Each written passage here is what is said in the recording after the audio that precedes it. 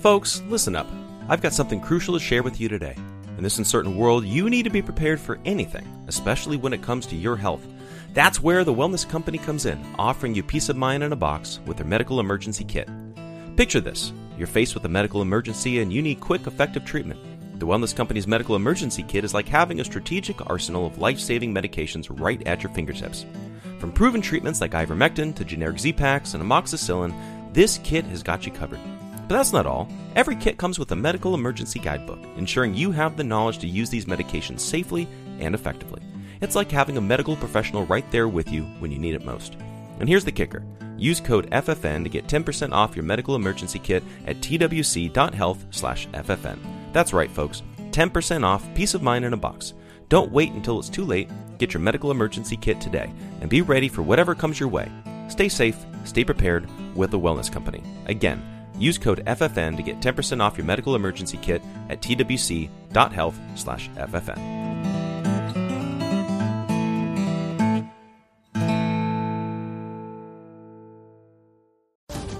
This holiday season, pay tribute to the people who fought for our freedom to celebrate. Featuring the largest American flag in the region, Spirit Park is now open at National Harbor, honoring active duty military and veterans. Take some time this holiday to remember, offer gratitude, and be inspired by the sacrifices of our servicemen and women who make our way of life possible. Plan your visit at nationalharbor.com/Spirit Park. That's nationalharbor.com/Spirit Park.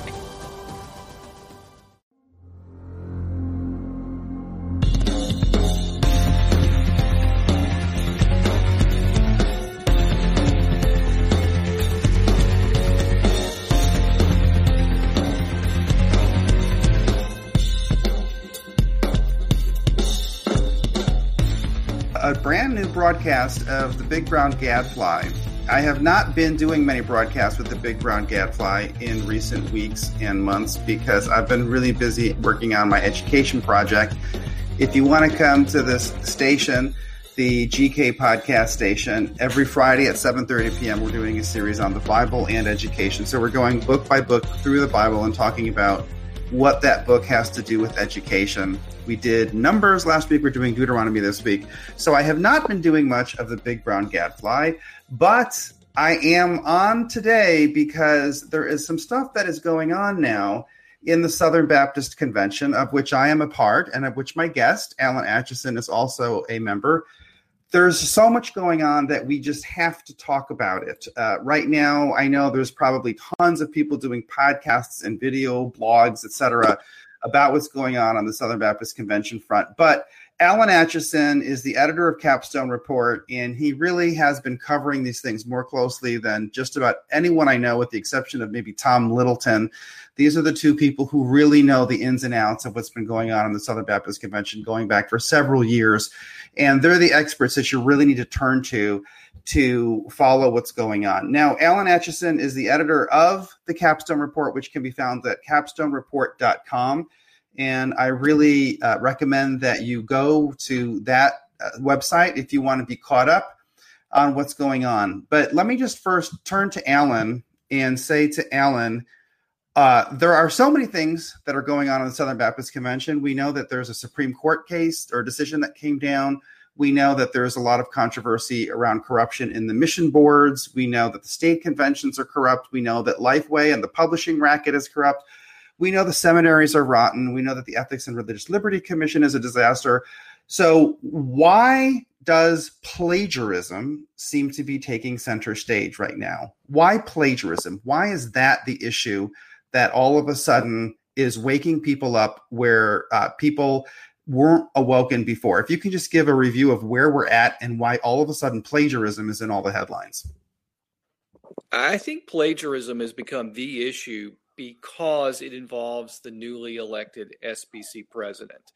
A lot of the issues are sometimes confusing, or they're very deep theological issues, or it requires people to understand the inner workings of a court case, like the one that just recently had the Supreme Court decision. So those require kind of a tight attention span, a willingness to put forth a little bit of effort. But plagiarism, stealing someone's words, borrowing them, and then probably even more importantly than that, lying about that to cover it up, which is what Ed Litton did, that's easy to understand. People can immediately grasp what's going on, and they know, hey, a pastor's not supposed to do that. A pastor's not supposed to steal someone else's words and pass it off as his own, which is what he has done multiple times.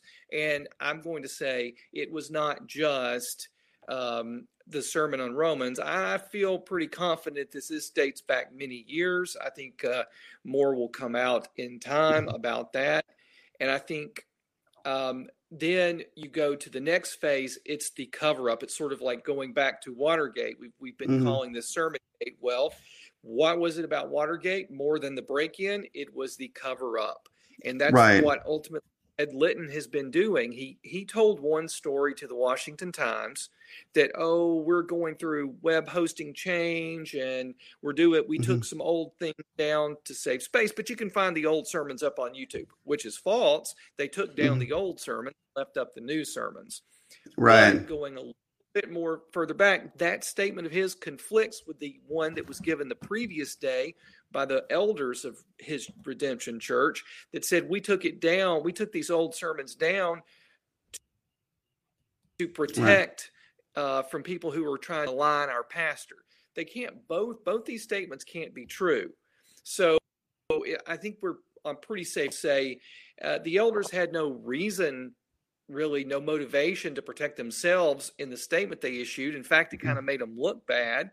So most likely the liar here is Litton, because the statement he gave to the Washington Times is just absurd on its face, because we know some details are wrong, and it can, since it's in conflict with what the elder said, Litton's a liar. And let me just. The holidays are a moment of togetherness and joy, and a reminder of how tradition creates happy and fulfilled communities. Make this holiday season patriotic with a visit to National Harbor and its stunning new Spirit Park. Marvel at one of the largest American flags in the region and beautiful displays of American art. Make this holiday season the most meaningful of all at National Harbor. Learn more at nationalharbor.com/Spirit Park.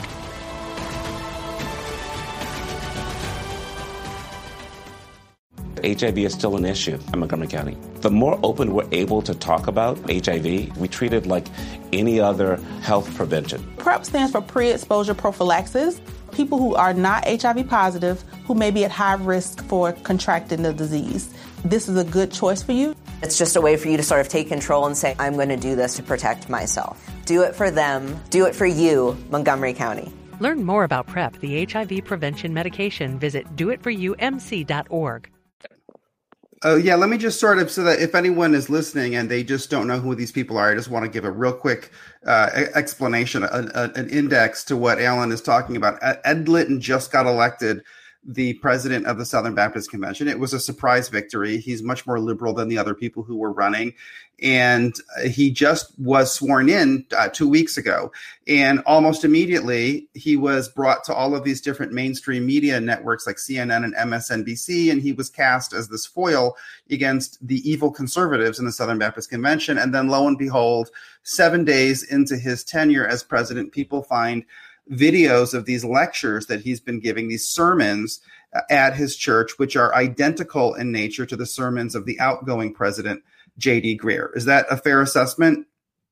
That's exactly Alan? right. And then when it was brought to people's attention, at first they ignored it. Then it got more and more attention. And then all of a sudden, a lot of the videos disappeared from the website. And then it became, where did the other videos go? Can we see them? How far back does this plagiarism go, right?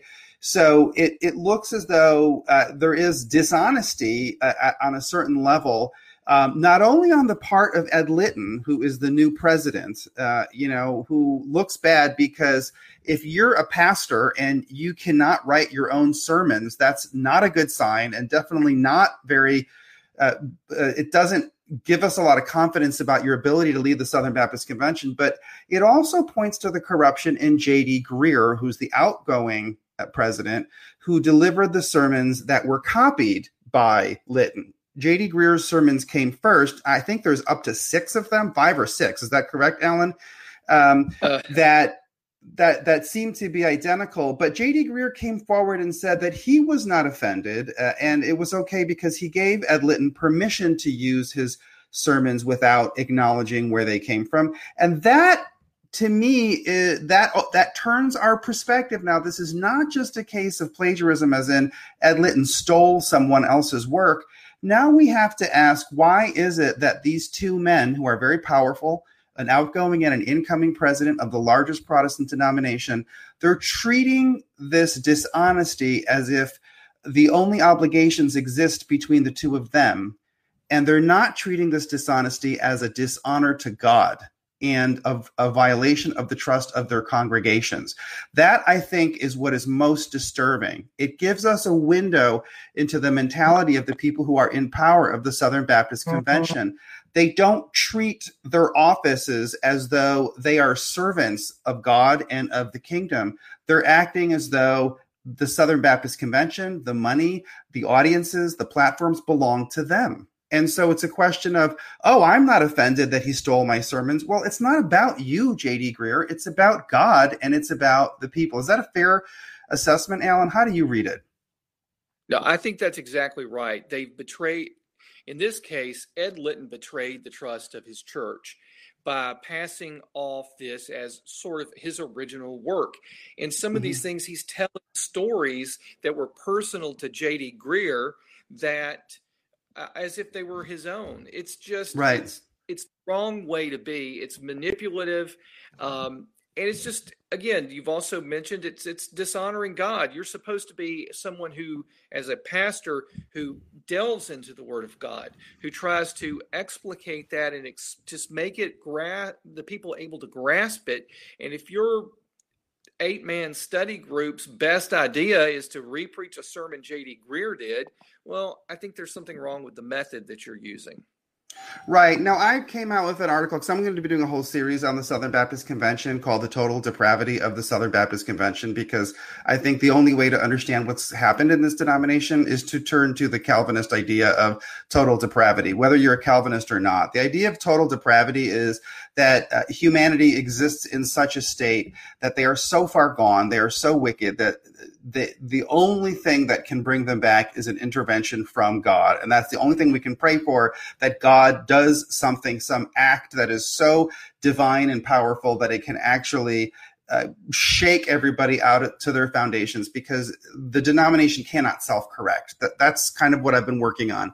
Now, I look at Ed Litton's statement, and there were 4 things in it that I think made his situation worse, and also prove the point that this is a denomination that is totally depraved and cannot self-correct, and can only change if God strikes a fear into the heart of everyone through some disaster beyond anyone's control.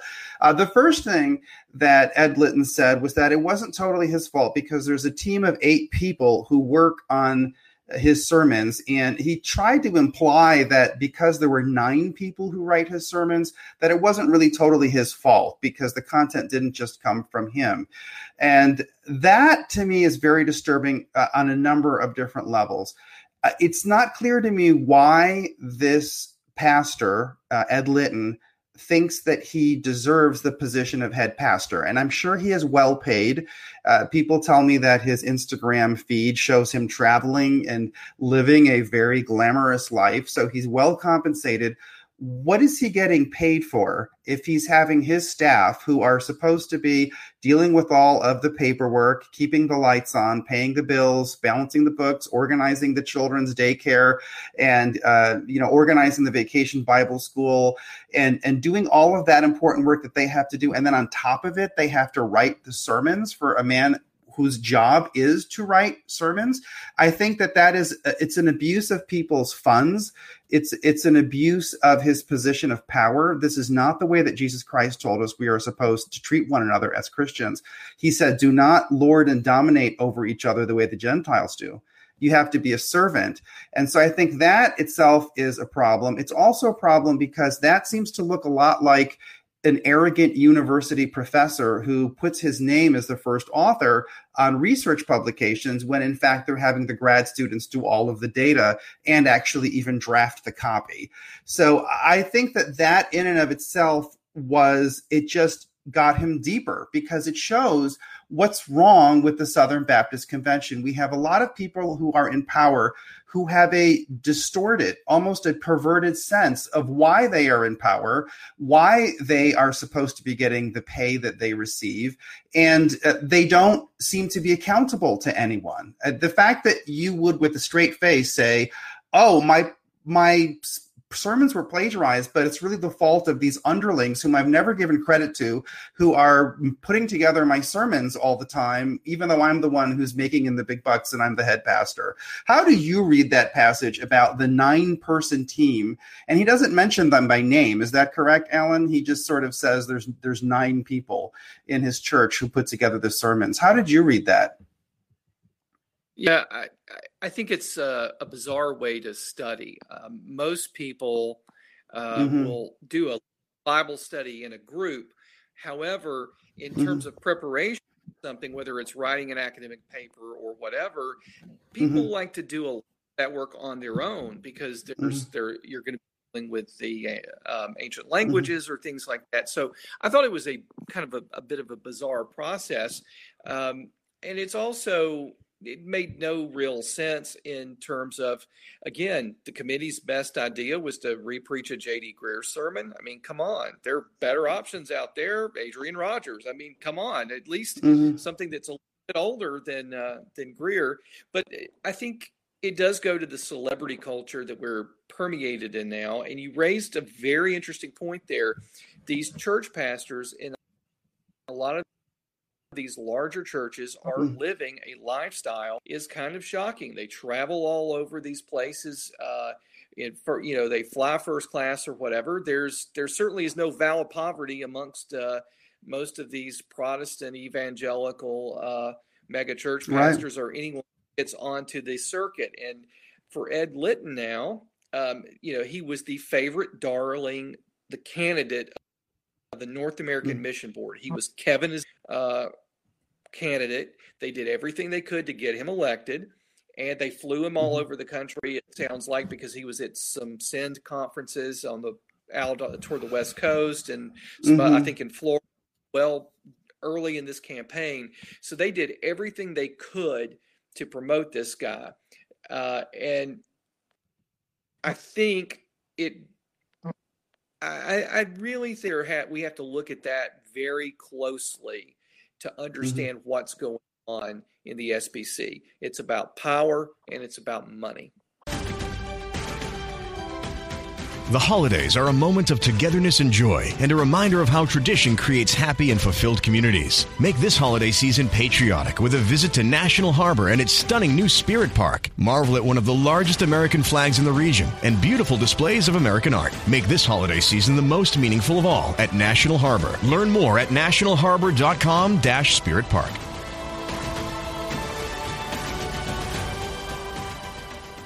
You can live a long, healthy life if you're HIV positive. With the current treatments, we can get patients down to being undetectable. The array of options is so much greater today. U equals U. Undetectable equals untransmittable. If someone who's HIV positive, they're taking their medication, they're undetectable, they're not able to pass HIV to their partners. Do it for you, Montgomery County. Your HIV treatment is their prevention. Get more information at doitforyoumc.org.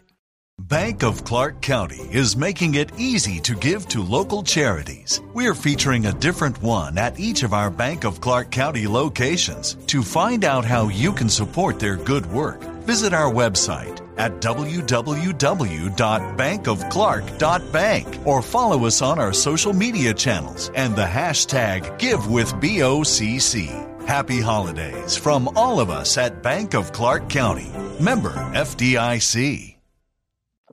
You know, when I was in the midst of the conflict at Southwestern Baptist Theological Seminary, I was trying to follow the Matthew 18 method. So I was dealing with this provost who had come from Southern, and they were spending all of this money to redo one of the houses on campus so he could live in it. And I was just your run-of-the-mill professor that he was trying to drive out of the campus. And I showed up with two of my friends who were pastors, who were just small-town Texas pastors who were alumni of that seminary, because I wanted to follow Matthew 18. And they came with me as my witnesses when I went to have this meeting, because the provost had made a lot of threatening overtures towards me. And they sat there, and in the meeting, and you can actually hear the tape because I tape recorded it. It's available at enemieswithinthechurch.com.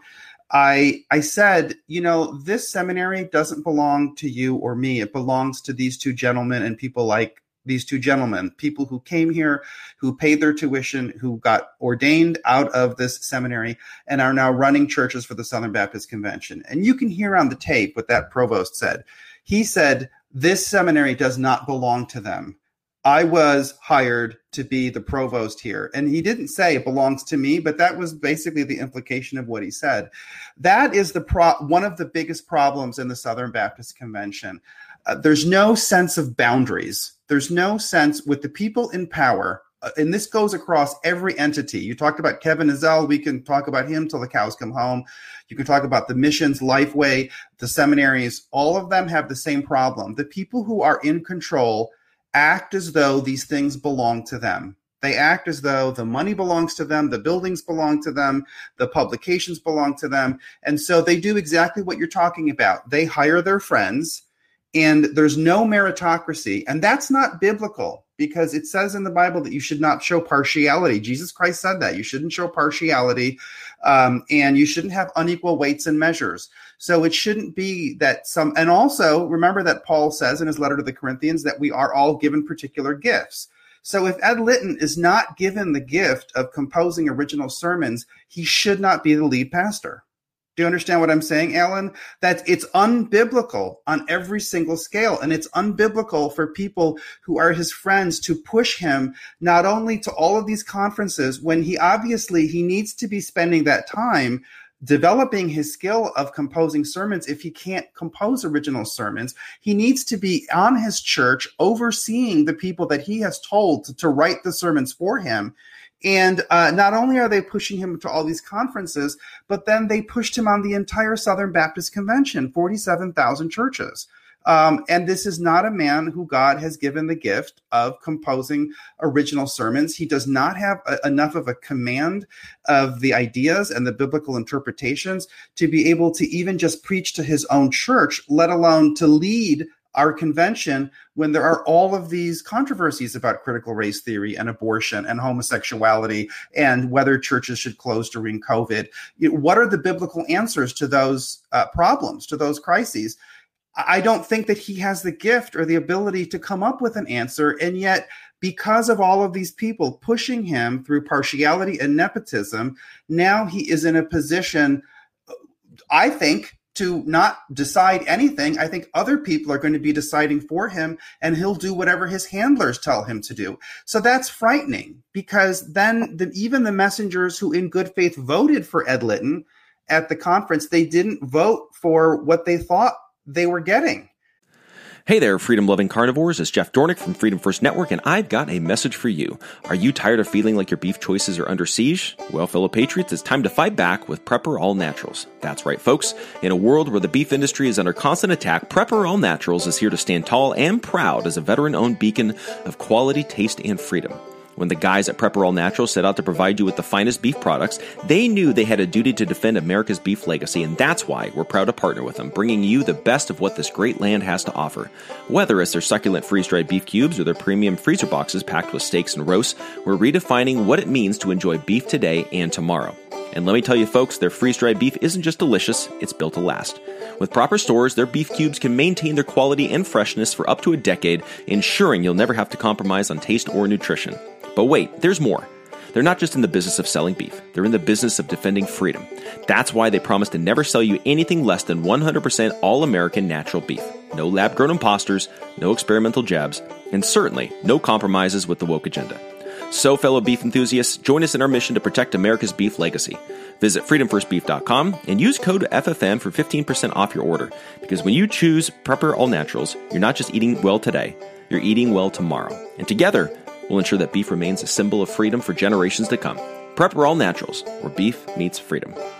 Step into the world of power, loyalty, and luck. I'm gonna make him an offer he can't refuse. With family, cannolis, and spins mean everything. Now, you wanna get mixed up in the family business. Introducing The Godfather at ChumbaCasino.com. Test your luck in the shadowy world of The Godfather slot. Someday, I will call upon you to do a service for me. Play The Godfather now at ChumbaCasino.com. Welcome to the family. VGW Group. No purchase necessary. Void where prohibited by law. See terms and conditions. 18+. Do you know what I mean? He had been misrepresented to them. They thought they were voting for someone who really had the mental capacity and the spiritual gifts from God to be able to lead people and articulate what the biblical answer is to the life challenges that we have. That's certainly how J.D. Greear presented him to the world. And now they were lied to, because actually he's not somebody who's been anointed in that fashion. Is that how you would read the situation, Alan? What do you think? Well, one of the first thoughts I had about Ed Litton when it dawned on me on that Sunday and Monday prior to the convention that, wait a minute, this guy could win. It hit me. His candidacy was the Southern Baptist version of Joe Biden's candidacy. Yes. They sold the SBC a bill of goods.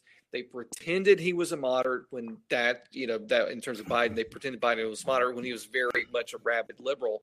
Mm-hmm. He has diminished mental capacities and all of these things.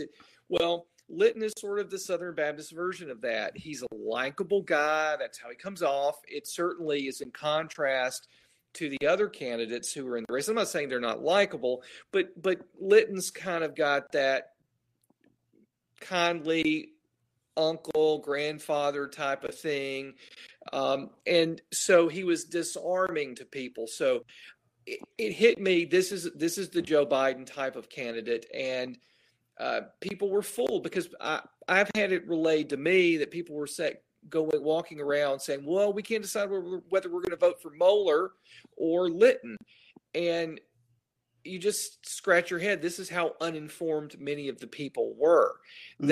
They avoided the two real conservative candidates in the race, Adams and Stone. And even Moeller would have made more sense for most people than Litton. Mm-hmm. Litton certainly was woke. He had run as a mm-hmm. really a woke candidate. So the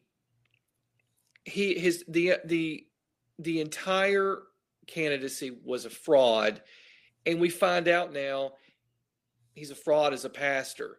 Right. I mean, it really is a question of fraud. And I'm seeing on Twitter, it's very disturbing, Bart Barber, who is someone who has done many things in the past that lead me to conclude that he has a serious ethics problem, because he has a habit of always waging all these political battles behind a veil of righteousness. It's really, really infuriating.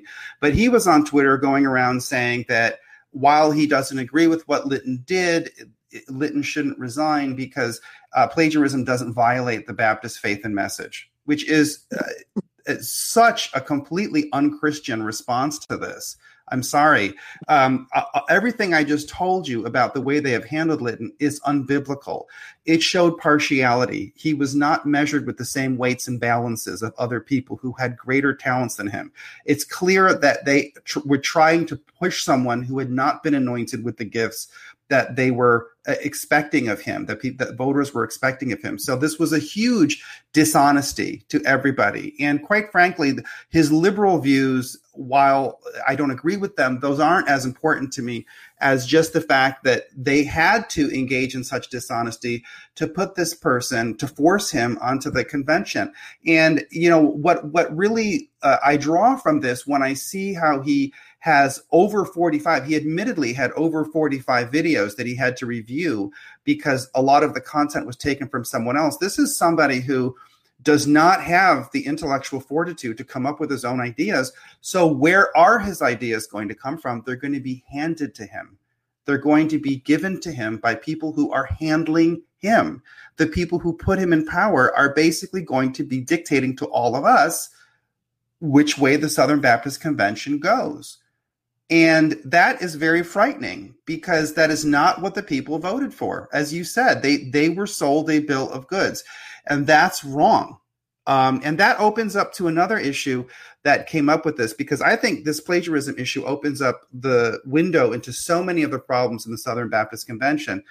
I'd like to talk about the guilt of J.D. Greear in this, and I'm wondering why people are not bringing this up more often. I did see Terry Green commented on this on Twitter. She was noting the fact that Greear, it does not look good in all this, because it is not appropriate for someone who's been given that very weighty, important role of a pastor of a large church and the presidency of the Southern Baptist Convention.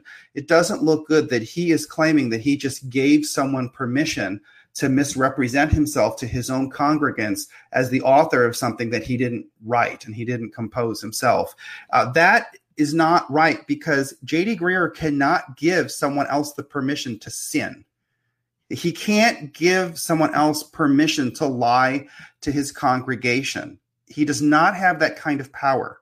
Okay, so people who are involved in the Southern Baptist world, we have to understand this, that this is depraved. This is perverted. The way that this is all being run is God has delivered us over to a depraved mind, where people think that J.D. Greear can give Ed Litton permission to sin and to deceive and to defraud the people that God has entrusted them with. That is just, it is sick. And I'm wondering why people are not looking closer at J.D. Greer's role in this. Why is he not coming under the same criticism that Litton is? He's escaping much of it because he's out of office. There may be some things there, and there's always the group always have the thing that he can always say, well, I didn't know he was going to truly say, use it word for word. So I just said he could study it and utilize it and build something around it. And that would have been okay. So Greear always has that level of plausible denial. And he's out of office. Litton's the guy, there's a much higher burden on him. And people are naturally going to hold him to a higher standard. So what he's doing right now, again, the plagiarism was in the past, although Justin Peters found some plagiarism in the Sunday sermon. But putting that aside, plagiarism was in the past. The lies were this week. I think focusing on that, no way you can say a pastor who is lying to the Washington has not done himself. And going to what you mentioned about Bart Barber's comment, it was shocking that his whole argument was, it boiled down to, I don't like what Litton did, but I don't want the Conservative Baptist Network vice president to become the president. So his whole argument was a consequentialist, ends justify the means kind of thing. I don't want the to win, so Litton doesn't need to resign. That's hogwash. Well, and it's depraved. And Bart Barber was an Ethics and Religious Liberty Commission fellow. He was a trustee of Southwestern Baptist Theological Seminary. He's the pastor of his own church, and he was on the resolutions committee this year. This is sick that somebody who would use this logic is in a position of leadership. Not to mention that Candy Finch, she brought up something about, I don't want to get into all of that necessarily, because I want to make sure I would have all the facts with me in front of me. But the fact that you have someone who is in a leadership position like that, who abuses the platform that he has to completely distort the morality and the logic and even the reasoning behind the Baptist faith and message, I just think that is it is demented. I mean, he said in one of his tweets, well, it doesn't really matter because the presidency doesn't have that much power. The president of the Southern Baptist Convention doesn't really do that much. Well, if that's the case, then why is he so concerned about the Conservative Baptist Network gaining the office of the presidency? Number one. And number two, if all of these positions didn't have that much power because the Baptist churches are supposedly so independent, then why is he occupying so many positions? Why doesn't he go home and pastor his own church? It doesn't. It's really strange, the logic, but it's not unexpected. And it's not something that the Bible failed to warn us about. The Bible never failed to warn us that this would happen within the church. We knew that this was going to happen. And that's where the Southern Baptist Convention is at. It's very disturbing. Now, I do want to also talk about the content, particularly of the Romans sermons, because I think this also gives us a window. I don't think that the controversy would have boiled over this hotly if the plagiarized sermons had dealt with something like John 3:16, something that is so completely accessible to everyone. John 3:16, God so loved the world that he gave his only begotten son for those who believed in him. That's something, if you were to give a standard sermon like that, and then maybe you had the same jokes and you had the same tempo and you had the same lines, I think that probably people wouldn't have gotten as outraged.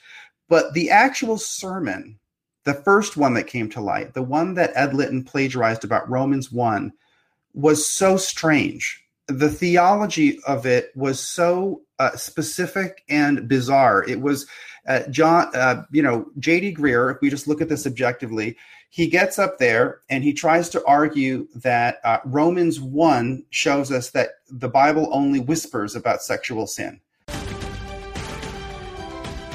The holidays are a moment of togetherness and joy, and a reminder of how tradition creates happy and fulfilled communities. Make this holiday season patriotic with a visit to National Harbor and its stunning new Spirit Park. Marvel at one of the largest American flags in the region and beautiful displays of American art. Make this holiday season the most meaningful of all at National Harbor. Learn more at nationalharbor.com/Spirit Park.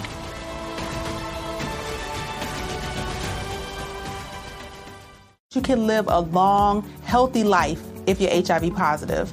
With the current treatments, we can get patients down to being undetectable. The array of options is so much greater today. U equals U.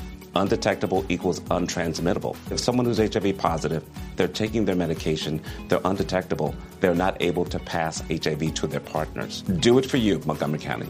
Your HIV treatment is their prevention. Get more information at doitforyoumc.org.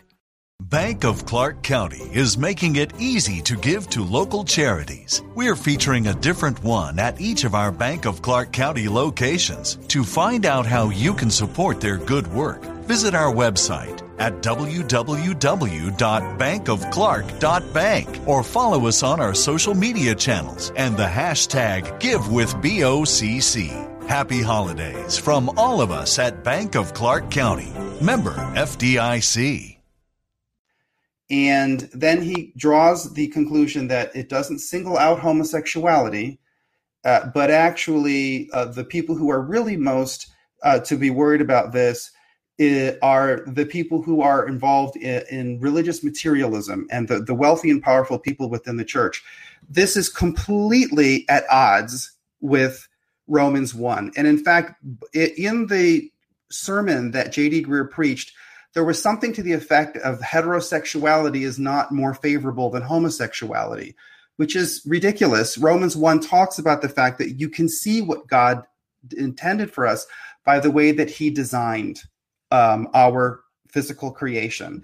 And then he goes from there to using homosexuality as the example of people who, without any excuse, failed to understand the design of what God created. So it's clear that God intended heterosexuality and didn't intend homosexuality. So the sermon was so twisted and it was so specific that you have to wonder, how is it that anybody would have come up with that, and then that someone else would plagiarize it and not notice the absurdity in it?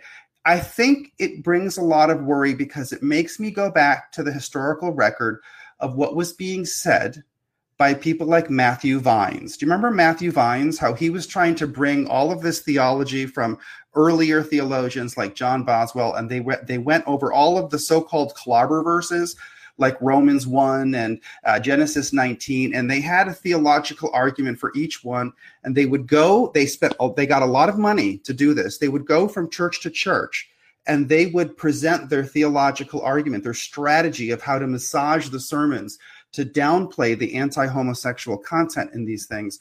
So I am left with a very sneaking suspicion that I don't think that J.D. Greear really composed that on his own. I think that there was a third party that has mass produced the talking points and that has been working very actively to build these strategic partnerships with pastors so that they can implant this propaganda into the sermons. And that makes the whole thing so much worse, because that makes you realize that even if you just want to write off the seminaries and the Ethics and Religious Liberty Commission and Lifeway, the problem is that this corruption, this financial and perverted corruption, has reached the level of your local Baptist church. And that is so chilling, and it makes it feel like none of us have any grip on this. You feel completely lost as to how to even roll it back. What reason could you come up with, Alan, for the strangeness of that sermon and the fact that that sermon was not only delivered by one person, but then plagiarized by another? Well, I think that it is clearly a sermon that's designed to please the spirit of the age rather than to faithfully explain what the Word of God says. What God has given to us explicitly is that homosexuality is a really big sign of when we've gone astray, and the fact that J.D. Greear says, well, the Bible whispers about that is absurd. Dr. Robert Jeffress, the pastor of First Baptist Church of Dallas, Texas, responded to that, and we did a story on how he took J.D. Greer's thing apart. Starnes show, and I think it's Dr. Jeffress was 100% correct. It's just an absurdity. We know that the only reason that it's become an issue now, because for 2,000 years of church history, it's been uniformly considered abnormal, wrong, extraordinarily sinful. It is in a special category, and it's one of the big lies that evangelicalism has told itself, or been told since certainly since the 1950s, that all sins are equal. Well, no, they're not. Right, and certainly not Romans 1. That's definitely not the message of Romans 1. Do you know what I mean? I mean, there's a very specific reference in that chapter. And it is such an important chapter of the book, but I was being exposed to this when I was in college in the late 80s and early 1990s. I just can't believe how rapidly that theology spread everywhere. Now, Phyllis Combs Anderson says, I have been noticing that most all pastors are speaking on the same message on Sunday in the churches, so none are studying on their message with the Lord before services. Bingo. Thank you very much, Phyllis.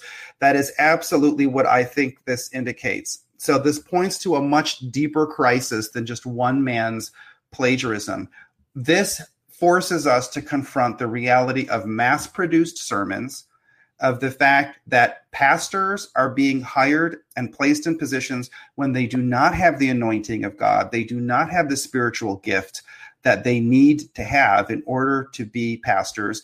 We are putting people in pastor positions because of considerations that come from the world, because of nepotism, because of favoritism, and we are blocking from the pastorate so many gifted, talented people who could do that work and who have received those gifts from God. All right? But they're not being placed in the pastor positions, and this is all a disgrace before God. God said, do not show partiality. God said you should have equal weights and measures, and the Word of God says that different people have different spiritual gifts. And why do we have Lifeway mass producing the Bible school, the Sunday school guides that everyone seems to be all working from at the same time? Why do we have companies that will mass produce sermons so that you have hundreds of different pastors who are all using the same method, asking the same questions to the congregation, using the same gimmicks, etc.? The lack of originality is not just an editorial or cosmetic issue about, well, they need to work a little bit more on their style or something like that. It actually reflects the fact that we are dishonoring God because we are discriminating against the people that God actually did give these gifts to. And we have a lot of people in the pastorate who are not qualified. They're not anointed to be there. This points to a problem with the seminaries. So I want Alan, if you can speak to what is going wrong with the seminaries and the mission boards, because what role do those entities play in getting the pastors in the positions where they end up being stuck, having to come up with something on Sunday, not having any of their own ideas, not having that gift from the Lord, and then having to turn to some outside source to give them a mass-produced sermon? What is the role of the mission boards and the seminaries? Well, I think there's one thing that we can see, certainly in terms of trying to relate to the Cults and Religious Liberty Commission. They would react to a political event or a social event and put out some talking points, and then you would find lots of pastors regurgitating that stuff shortly after.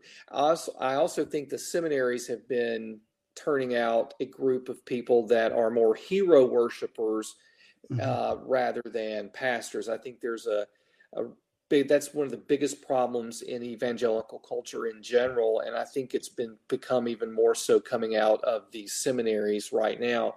So I think that's one of the reasons we get people who are not really trained in the way that previous generations of pastors were. And I think I can tell you that being on the inside, having been on the inside of the seminaries, we're not churning out curious people. Okay. We're not churning out graduates from the seminaries who want to go there and get to the deep answer of what the Bible says. We're churning out graduates who have flattered their way up the system, because people who are really, truly driven and want to get to the truth and are not going to go by what the world says, but they want to go by what the Lord says, those people are driven out by somebody, who's in charge of the seminaries. They want yes men. They want worshipers. They want company men. They want fanboys. That's what they go for. And you have professors, even a lot of the professors that I used to work with or that are at other seminaries that are now all over Twitter. And you see that they get, 500 likes from some stupid tweet that they put up there. That's the kind of culture that is producing our present day seminary graduates. If you are someone who questions the seminary, if you question the other entity heads who are friends with the people who are running the seminary, you will not graduate from that seminary. With the Lucky Land Slots, you can get lucky just about anywhere.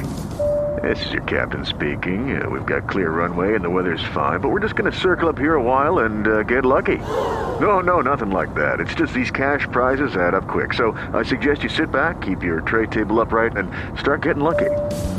Play for free at LuckyLandSlots.com. Are you feeling lucky? No purchase necessary. Void where prohibited by law. 18+ terms and conditions apply. See website for details. Hello, it is Ryan, and we could all use an extra bright spot in our day, couldn't we? Just to make up for things like sitting in traffic, doing the dishes, counting your steps, all the mundane stuff. That is why I'm such a big fan of Chumba Casino. Chumba Casino has all your favorite social casino-style games that you can play for free anytime, anywhere with daily bonuses. That should brighten your day a little. Actually, a lot. So sign up now at ChumbaCasino.com. That's ChumbaCasino.com. No purchase necessary. VGW Group. Void where prohibited by law. See terms and conditions. 18+. They will drive you out. I'm on the phone constantly with people who have been driven out of the seminary, who've been targeted and harassed and bullied. And often students are harassing them, and they're doing it in conjunction with the administration and the faculty, because we've become a cult. And we've become a cult of personality. And you have someone like Al Mohler, who's been the president of Southern for 27 going on 28 years. You have Adam Greenway, this man who, his minions like Colby Adams, they go around and they police what everybody is saying publicly. There's no freedom of speech. Literally, when I was at Southwestern, at one point they called me in and they said that I had to run every single public statement that I wanted to make past Colby Adams, and he would have the right to say whether or not I was allowed to say that. And they told me to lie. They said that if a reporter contacts me and asks me to do an interview, and then I go and I turn to Colby Adams and I say, am I allowed to do this interview? And he says no. The dean told me that I should ask Colby, how do you want me to communicate that to the reporter? It's absurd. There's no freedom of speech, so there's no curiosity. I mean, you're weeding out all the people who would be the best who would have original thoughts, who would be really well connected with the scripture. And so I think people are graduating from the seminary, and even when they get into the pastorate, they're still in that mode of having to copy what somebody else says. That's how you ended up with somebody like Ed Litton. I mean, am I reading this correctly, Alan? What do you think? I think that you've hit on something there about how this kind of type of culture of authoritarianism in the seminaries, it's very similar, it sounds to me, from stories I heard about the independent fundamental Baptist seminaries a few years back. If you hear students who had gone to Bob Jones or Pensacola Christian College, a lot of them would tell stories like, if you don't do exactly whatever, and if you don't do everything to please the leadership, they will persecute you, and then other students will join in, and it all becomes a pile-on. Right. The only way to get ahead was to kind of conform to exactly what they wanted. Well, in the situations of what we're seeing in Southern Baptists, it goes back to that 11th commandment, the company men type of thing. It's all about keeping the cooperative program, dollars flowing. It's big business. So yeah, in many regards, that's how we got Ed Litton, someone who is not qualified to be a pastor. He's SBC president. Simply because Kevin Ezell, who controls a $125 million a year budget, was willing to do the work to get him elected. It comes down to just that fact. Plus, only like 12% of Southern Baptist churches bothered to send messengers to the annual meeting in Nashville. So this is how things happen. They exploit the... Yeah, no, I think, I wanted to just pick up on what you said, because Ed Litton is a graduate. He has a Master of Divinity from Southwestern Baptist Theological Seminary, and then he got his PhD at Southern Baptist. Is that correct, Alan? It's his Doctor of Ministry at Southern. At Southern. And then he was very much tied into Kevin Ezell, who's the president of the North American Mission Board. They're the ones who go out and plant churches. So they have a lot of the power. The seminaries give you the little piece of paper, and they connect you with everyone who's going to help you get into the pastorate. And then the mission boards are the ones who then feed people into the churches. Now, they're mostly focused on planting churches, but they have a lot of power to get people into pastor positions. And so what this has become, it's become a game of who is best connected with the people running the seminaries and running the mission boards. And if you cross them the way Will McRaney got on the bad side of Kevin Ezell, then there are consequences to your career. And the problem for the kingdom is that we're making the decisions about who gets to pastor churches and who gets in those positions according to whether people in charge of seminaries and mission boards like them, not over whether God really wants them to be in that position. And it's a major crisis. And I think that this plagiarism issue, this now makes this upfront and clear so people can see it right in front of them. This is what it looks like. This is what total depravity in a Christian denomination looks like. You have someone who has been put through this sausage grinder. They have ended up in a position that is completely a poor match for them. They have nepotismed and flatteried their way all the way to these high positions, and then they can't come up with a Sunday sermon. Now, Greg Olson brings up some great things. He says the second part of Romans 1 talks about the heathens who have denied God and therefore receive God's wrath.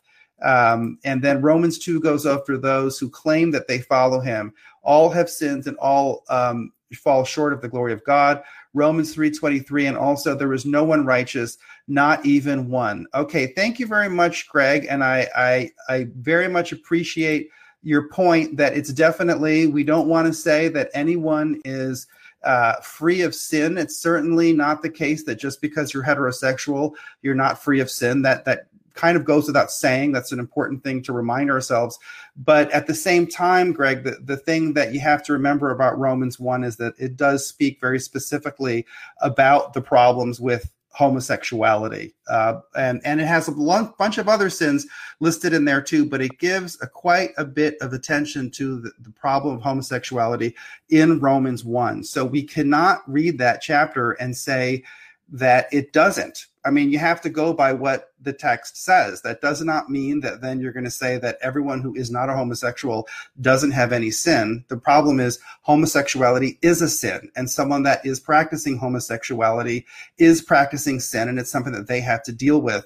And those sermons were trying very much to minimize that part of Romans 1 because that was the end process of a decades-long effort to try to edit that out. Okay. So Greg Olson also has another comment. Let's see what he says here. He says, where does the balance come making your own sermons, but also using wisdom from other pastors who have made good points? Is it just a matter of making sure to quote them? Alan, you can speak to this. I'd like to be able to say something to that. Is that okay, Alan? Greg, I think that there is a balance. You use the word balance, and I think that makes sense. I think that you definitely, if you are a pastor, that is your job. Your number one job is to share the word of God with your flock. Now, you also have to do things like officiate funerals and do hospital visits and marry people. You're a leader of that community, but one of probably your most important job is to share the word of God, to feed your flock. So I think that you need to be in the word, and you need to be prayerful, and you need to be connecting with the Holy Spirit in order to come up with those weekly messages.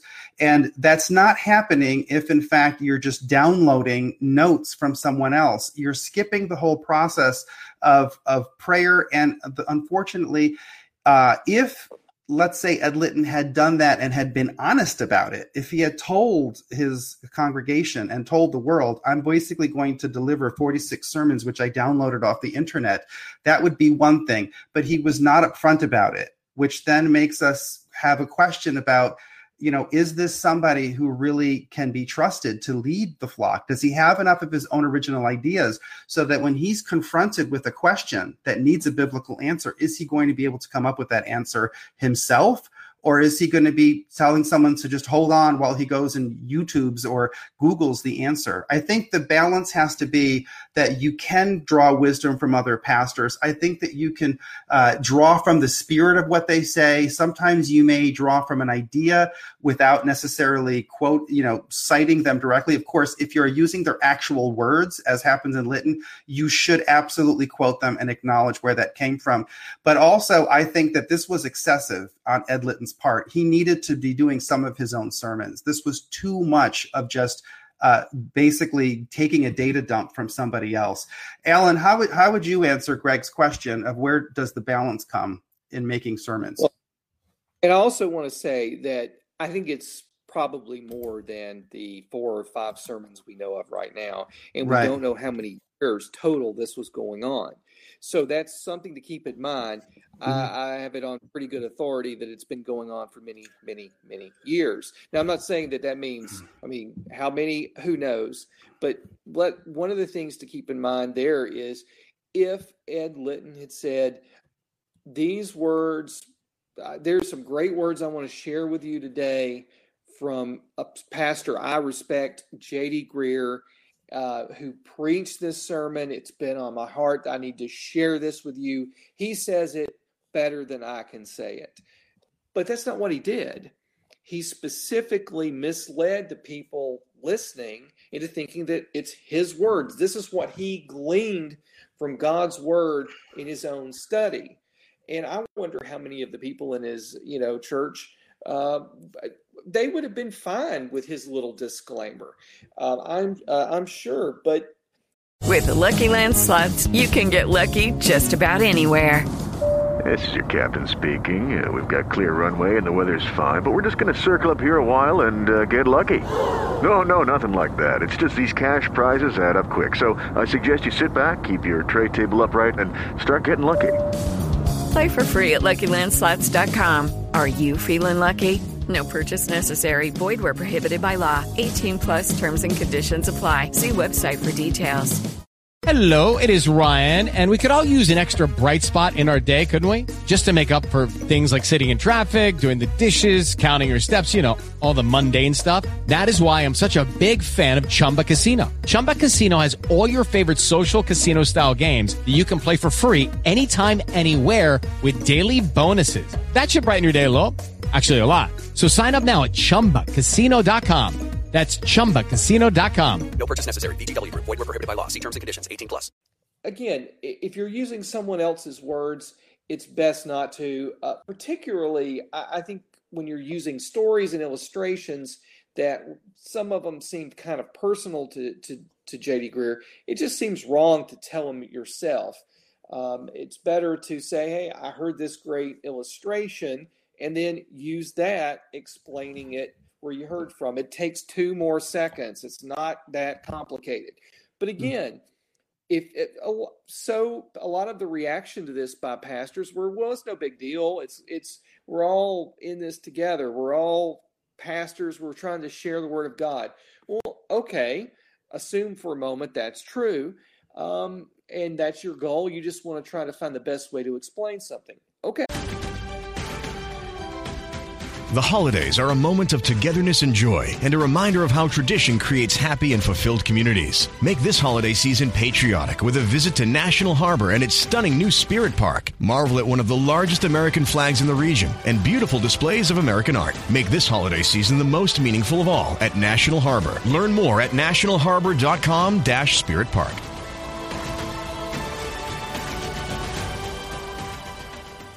Enjoy all your favorite sports like never before at BetMGM. Sign up using code CHAMPION and your first wager is risk-free up to $1,000. Visit BetMGM.com for terms and conditions. 21 years of age or older to wager. Virginia only. New customer offer. All promotions are subject to qualification and eligibility requirements. Rewards issued as non-withdrawable free bets or site credit. Free bets expire 7 days from issuance. Please gamble responsibly. Gambling problem? Call 1-888-532-3500. Hey, why lie about it afterwards? Right, and I think that the pastors who are coming forward and saying, "Oh, this is no big deal," they are just a reflection of the depravity of this denomination. It is not acceptable that people think that this is normal. When you place a pastor in a position with a congregation, you are not a hologram. You are not a pretty face who's just there to sort of show up and look good in a suit.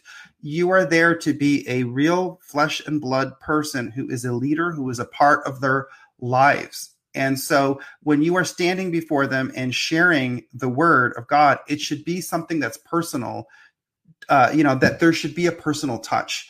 And it's not healthy for us to have mass-produced sermons where there are tons of people who are just sort of in a rote fashion delivering, content that was developed somewhere else. I'm sorry, what were you going to say, Ellen? I really like your description, the total depravity of the Southern Baptist Convention, because look, I'm not a Calvinist, not Reformed, but the thing that I think Calvin got right was under of human nature. It's depraved. It permeates who we are. And that's one of the reasons when you look at the Southern Baptist Convention, you will see the nature of humanity clearly on display with all of the manipulations that you get in any type of political organization where there's large amounts of money at stake. And that's the sad reality, is that the church is filled with people who love lucre more than they fear God. Mm-hmm.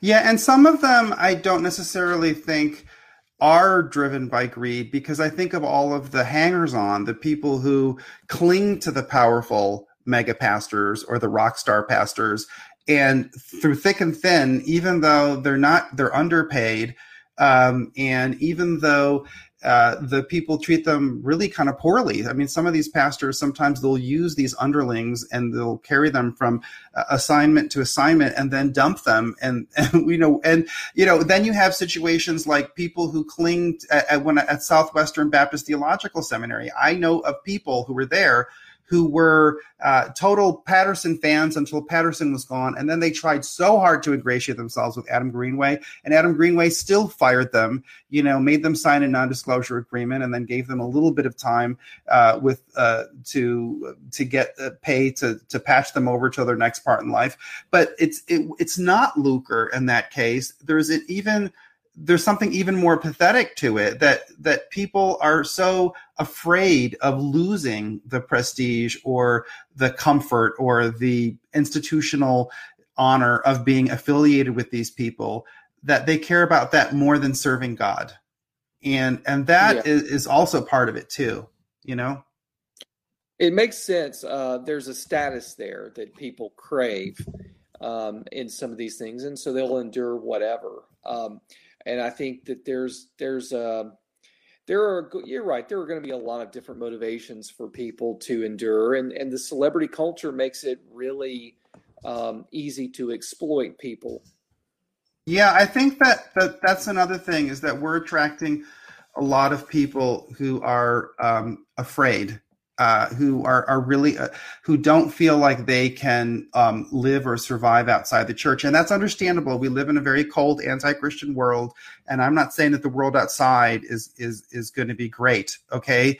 But the problem is, if you are afraid, and if you're clinging to your job, or you're clinging to membership in your church because you are scared of what the alternative is, then you're going to end up not being afraid of God. You're going to end up being afraid of the institution rejecting you. And then because you're living in Romans 1, which is, that's what happens in Romans 1, where they forget that God is the one that they have to be grateful of and reverent towards.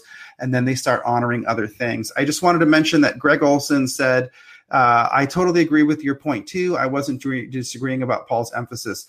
Yeah. Thank you so much, Greg, for that clarification. Yeah, that was pretty much how I took what you said. The reason why I added a little bit of a clarification there was I wanted to make sure people didn't walk away with the wrong idea. But yeah, I got you.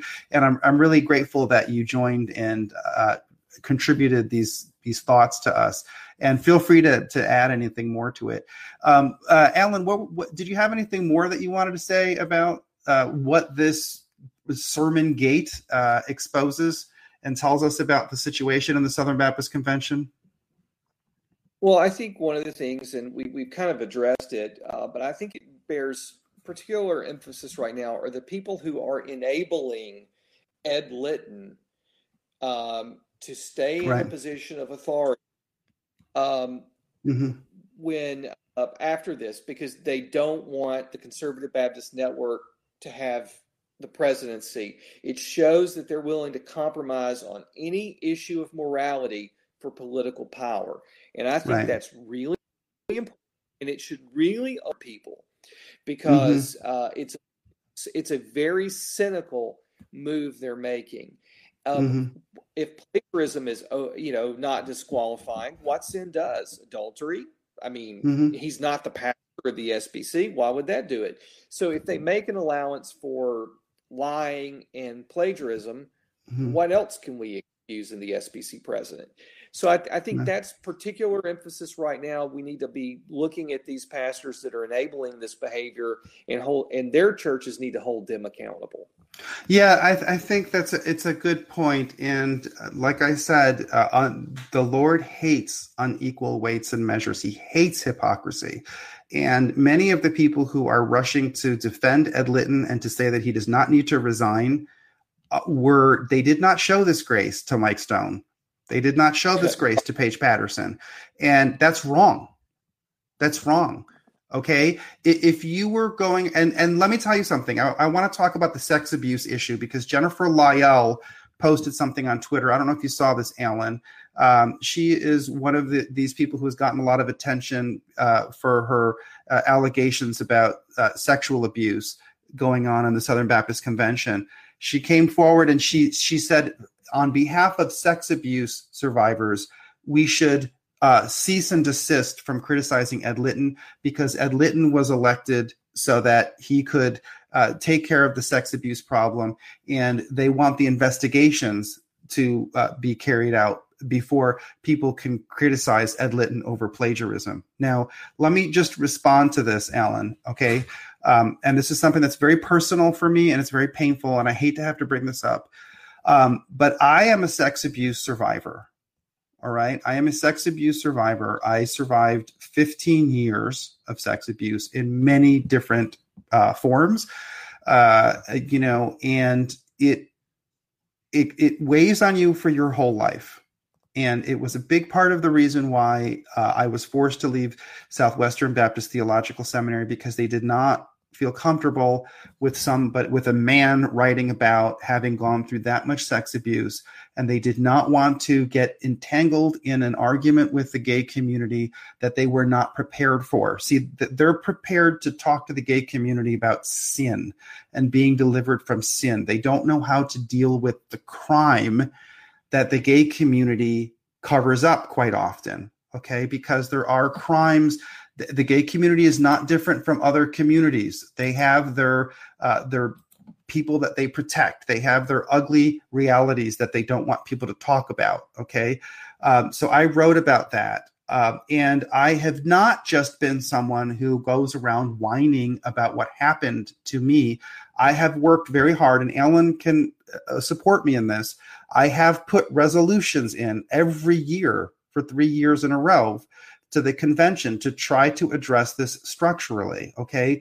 I put in a resolution to defend reparative therapy or conversion therapy, whatever you want to call that, because for same-sex abuse victims, this is a very important issue. One of the things that happens when you are a same-sex abuse survivor is you often have a question about your sexual identity. So these bans on conversion therapy are anti-survivor. They bring more abuse upon people who have survived sexual abuse, okay? That I also put in one to try in 2019 to fight against non-disclosure agreements and to fight against retaliation, because that's a major part of how sex abuse is covered up. And then I put one this year about the need for transparency, the need for the finances to be opened up, the need for all investigations to be conducted in a way that the whole community of Southern Baptists can keep an eye on these things. All of those resolutions were shot down. With the Lucky Land Slots, you can get lucky just about anywhere. This is your captain speaking. We've got clear runway and the weather's fine, but we're just going to circle up here a while and get lucky. No, nothing like that. It's just these cash prizes add up quick. So I suggest you sit back, keep your tray table upright, and start getting lucky. Play for free at LuckyLandSlots.com. Are you feeling lucky? No purchase necessary. Void where prohibited by law. 18+ terms and conditions apply. See website for details. Those issues that I was trying to deal with in those resolutions, those are vital to deal with. If you don't deal with those, you're not going to be dealing with sex abuse, if you know what I'm saying. So for Jen Lyle to say that on behalf of sex abuse survivors, we need to not worry about transparency and not take a proactive position on trying to rein in people who are not being transparent, people who are deceiving people who are hiding things from everyone. All of that contributes to the problem for sex abuse. You can have an investigation of the cases that already happened. And a lot of these investigations that Jennifer Lyle and other sex abuse survivors are calling for, they happen to be very politically specific. They're only asking for conservative people who are enemies of their friends to be investigated, and they will never investigate Southwestern Baptist Theological Seminary. I've even brought other cases before, and no one will ever take those up because Adam Greenway is seen as an ally of these professional advocates of the sex abuse industry. It is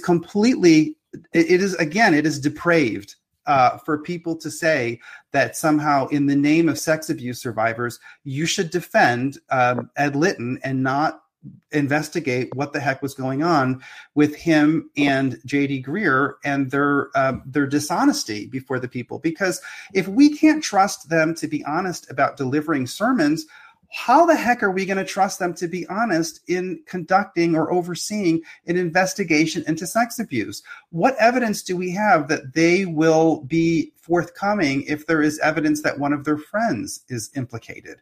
in some of these things. And, Rachel Den Hollander, she likes to talk about independent investigations. Look what happened at J.D. Greer's church when there was an independent investigation. J.D. Greer's church hired the independent investigator. Julie Roys had an article on her blog saying that that's not really an independent investigation. Is that what's going to happen here? Or is Ed Litton going to hire the independent investigator and then pick who's going to be investigating and pick who they will be investigating? That doesn't sound like that's good for sex abuse victims. That sounds like that's going to perpetuate the non-transparency and the culture of retaliation that actually makes sex abuse much worse. What do you say to that, Ellen? Well, I think if they should be wanting to have someone leading and appointing a committee for investigation that actually has a track record of integrity. That's not Ed Litton.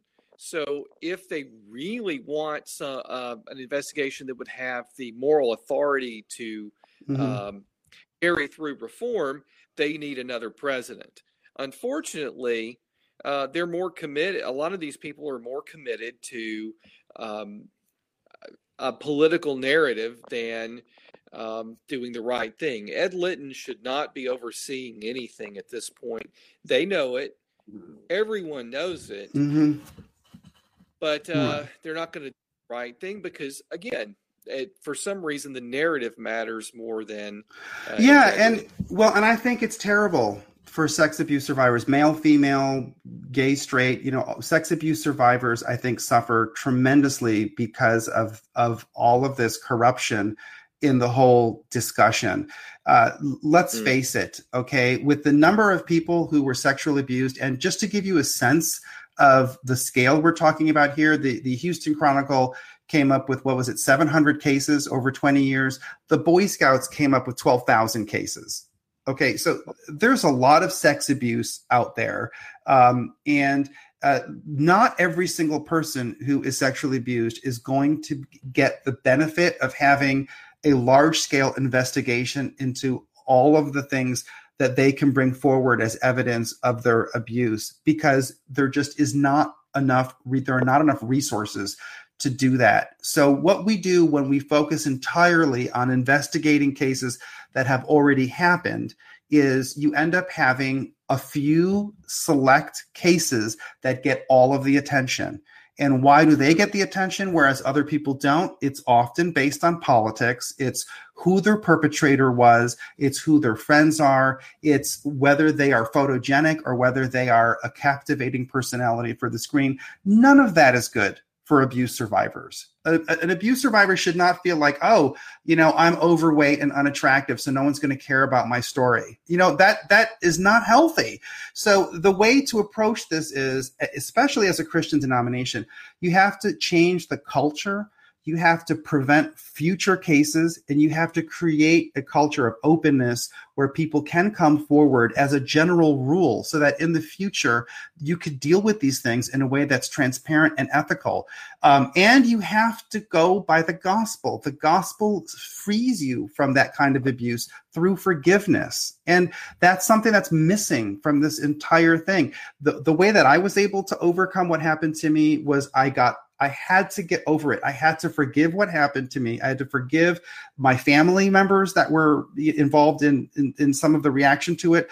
That was very, very traumatic for me. And I had to get to the point where I would put my energy into helping other people to not have to go through that. That's where you have to get your energy. But so much of what's been going on with this sex abuse discussion is there are handpicked people who become very famous. Their stories take up all the attention, and they become celebrities who are so focused on their own case that they will run roughshod over other people. I mean, Alan, you and I were on Twitter, and we were having a difficult exchange with one of these people who is a very high-profile abuse survivor advocate, and she basically described what happened to me as, must have been a bummer, but I can't help you. That is not in the abuse survivor community that I've been involved with. That crosses a line. You don't behave like that. And this is what we've seen, because I've been involved in these discussions for decades. And this is what we've seen with some abuse survivor advocates who become so full of themselves and such big celebrities in their own right that they actually end up becoming a part of the problem, and they inevitably end up giving cover to other abusers, because those abusers didn't abuse them. So I just want to bring that up, because that ended up being thrown into the debate in the last couple of days, because Rachel Denhollander and Jennifer Lyell tried to get all of the attention back to sex abuse. Rachel Denhollander releases a letter from 2002 about Ronnie Floyd and this Catholic bishop. It had nothing to do with anything, but obviously they want to change the topic quickly, because they're trying to protect Ed Litton. I'm looking at this objectively. I absolutely do not want to protect Ed Litton, because somebody who lies about 45 sermons or who is dishonest about that is not someone that I think I can trust sex abuse survivor testimonies with, and I don't trust him to be able to appoint a committee to deal with this, and I don't trust him to be able to give a biblical message to help people who have survived that. I think that's a very good point. He's shown himself to be untrustworthy. And if you really want reform, you really want transparency, it's not the guy who hides 143 sermons at the first sign that there might be possibly something wrong. A lot of the political talking points in this entire saga has been, Ronnie Floyd this or that. Look, has he handled everything perfectly? Probably not. But you have to ask yourself, why are they so intent on destroying Ronnie Floyd? And I think that's a question that we really need an answer to. Is it for the sex abuse stuff? No, I doubt it. I think there's more to this. I think it's highly political.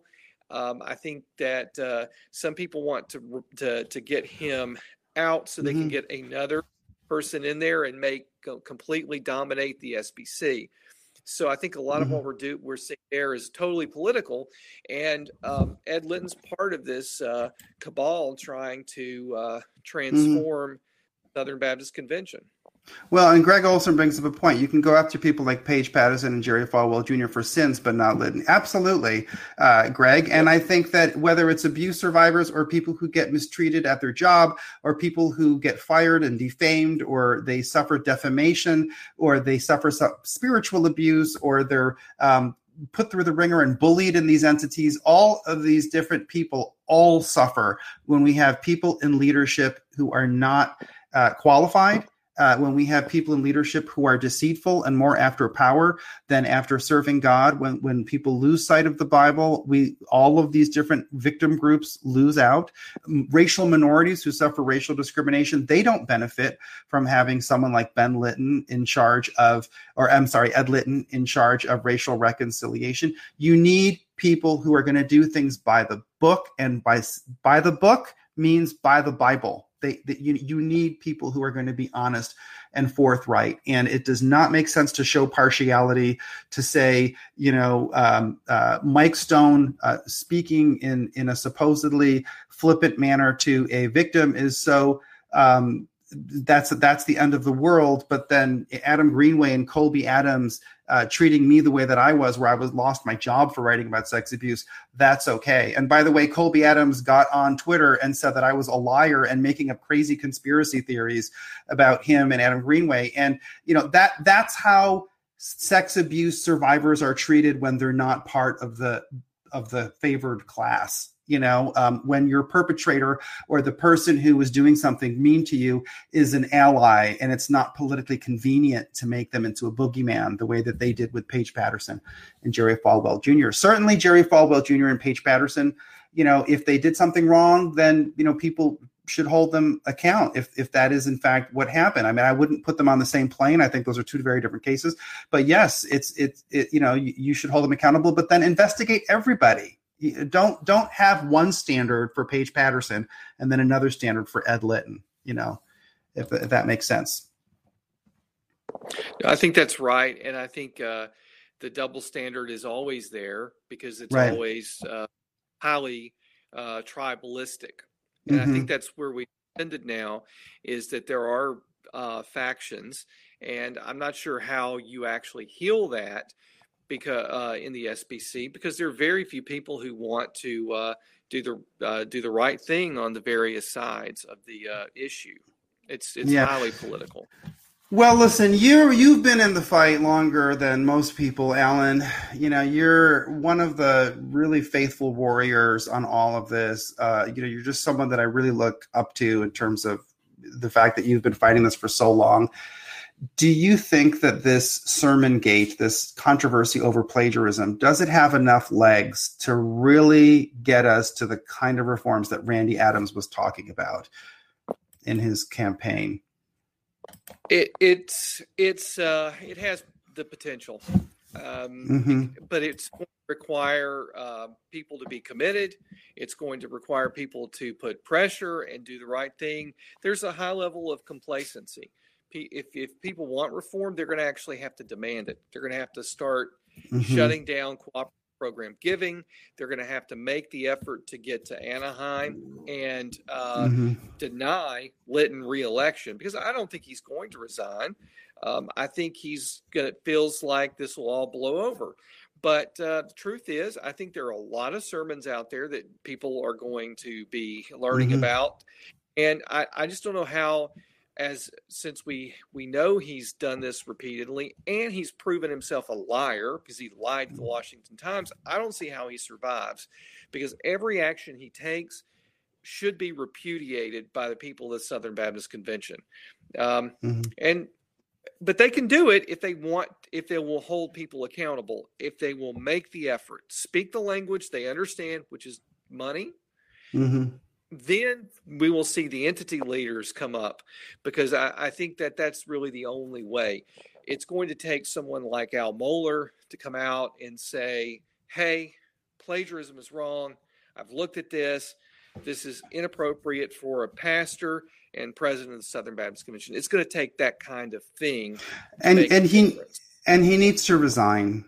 He needs to resign. Yes. I think there has to be a pressure campaign to have J.D. Greer resign as well. From this was dishonest, and it is in conflict with what your duties are as a pastor. And I don't have the power to make anybody resign, but I could say that that's what should happen. And hopefully maybe there are people out there who can mount that kind of pressure campaign. I want to close by saying that we're going to have more discussions about the total depravity of the Southern Baptist Convention, because we've just scratched the surface here. But if you are out there and you are worried about what's happening with the Southern Baptist Convention, I just want to speak straight up to you. The idea that you're going to withhold cooperative funds that go to the Ethics and Religious Liberty Commission, but you're going to continue funding the seminaries or the missions, that doesn't really work right now. Every single part of the entities are corrupt. They're all being run by the same clique of people. You're not really going to accomplish very much by continuing to fund the seminaries, but then withholding your money from the ERLC or from other things. The state conventions all have a lot of problems because they've all been infected by the same people. And now, as you see in these sermons that were delivered at local churches, very often local churches have been drawn into this web of distortion and corruption. So you're going to have to be very, very tough with your money. If you do have a good pastor and you're in a good congregation, you have to consider withholding all of it. You really do, because these people are not going to give up power. They're going to pull every single parliamentary trick you can possibly imagine to prevent anyone from getting in power and actually authorizing true scrutiny of their books. They're not going to open up the book so we can see where they've been spending money. We're never going to know what all collusion went into all of this. We'll never get to the bottom of the sexual abuse cover-ups with these people in power. So you're going to have to do things that will force people out of power. And the way to do that largely is to cut off the money. Alan, do you have anything to add to that before I let you go and ride off into the sunset? This holiday season, pay tribute to the people who fought for our freedom to celebrate. Featuring the largest American flag in the region, Spirit Park is now open at National Harbor, honoring active duty military and veterans. Take some time this holiday to remember, offer gratitude, and be inspired by the sacrifices of our servicemen and women who make our way of life possible. Plan your visit at nationalharbor.com/Spirit Park. That's nationalharbor.com/Spirit Park. I do think money is the only language most of the people in the upper echelon of the SBC understand. You have to give a certain amount of money to qualify for messengers. So if you're wanting to reform the SBC, you're going to have to give some minimal level. But this was one of the things that during the conservative resurgence was discussed. And, a lot of churches gave the bare minimum, or they gave it to a specific seminary or program or Lottie Moon to pay for missionaries overseas. There are things you can do that are very targeted to make sure you can go. But you do need to kind of pursue a dual strategy, not restricting giving through the cooperative program is one way to speak a language that will quickly get their attention. And then also, too, if you need to invest some bit of your church's money in getting to Anaheim. That's where the next election is, and that's where you're going to have to stop everything that's going on by the woke faction of the SBC, or the convention is completely lost. Right. Well, okay, you bring up a good point there. I mean, maybe there has to be some organized way of saying we're not going to give money and you still have to let us go to the convention. I don't know. Just show up in big force and refuse to leave the premise. I'm a big candidate of saying every single penny you give them, it's going to end up in the wrong hands. I can't think of, so if somebody were to say, look, my church, we don't want to deny money to causes that are really good, that have been doing a good job the whole time, that I know are not under the power of wicked people, where should they put that money?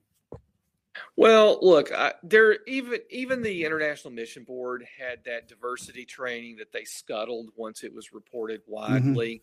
Right. There are lots of problems. Look, I've heard lots of problems about the IMB too, but you can always do the Lottie Moon offering at Christmas to help pay for missionaries overseas. That's one way to do it. And if you want to take that money that you would give to the cooperative program, there are other good seminaries out there. I think Mid-America, where the vice president of the SBC right now sits, who is a man of color, who the white woke folks are preventing from becoming president, ending at Lytton. Right. That's a place you could give. It's not through the cooperative program. Just give that money you would give the CP, give it directly, give to Lottie Moon, and you'll have your messenger slots, and you can go to Anaheim and protest vote, and they will get the message once they see that CP giving go down. There's just some options. There are other things you can people can talk it over, strategize, but there needs to be some sort of effective method right here to register disdain for what's happening, because Ed Litton is a disgrace. Yeah. Well, also the last thing I'll say, and I promise this is the last thing I'll say before we go off. Also, go out there and look up who has been blacklisted or shunned or, exiled. You can find us on Twitter and on Facebook, etc. Reach out to those people and bring them to your church and have them give a talk. Instead of just turning to the list of speakers that have been approved by your state convention or by the Ethics and Religious Liberty Commission. Show support to the people who have stood up to the people in power up until now. Thank you very much, everyone. The Big Brown Gadfly will be back up soon because we're going to be doing a whole series on the Southern Baptist Convention. I want to thank everyone who joined us and who graded in comments. And thank you so much, Alan. And I'm going to keep an eye on your website, Alan, not AlanAtchison.com. I'm sorry. It's CapstoneReport.com. That's where people can find you, right? That's it. And I appreciate you having me tonight. And I enjoyed the conversation. All right. Thank you very much.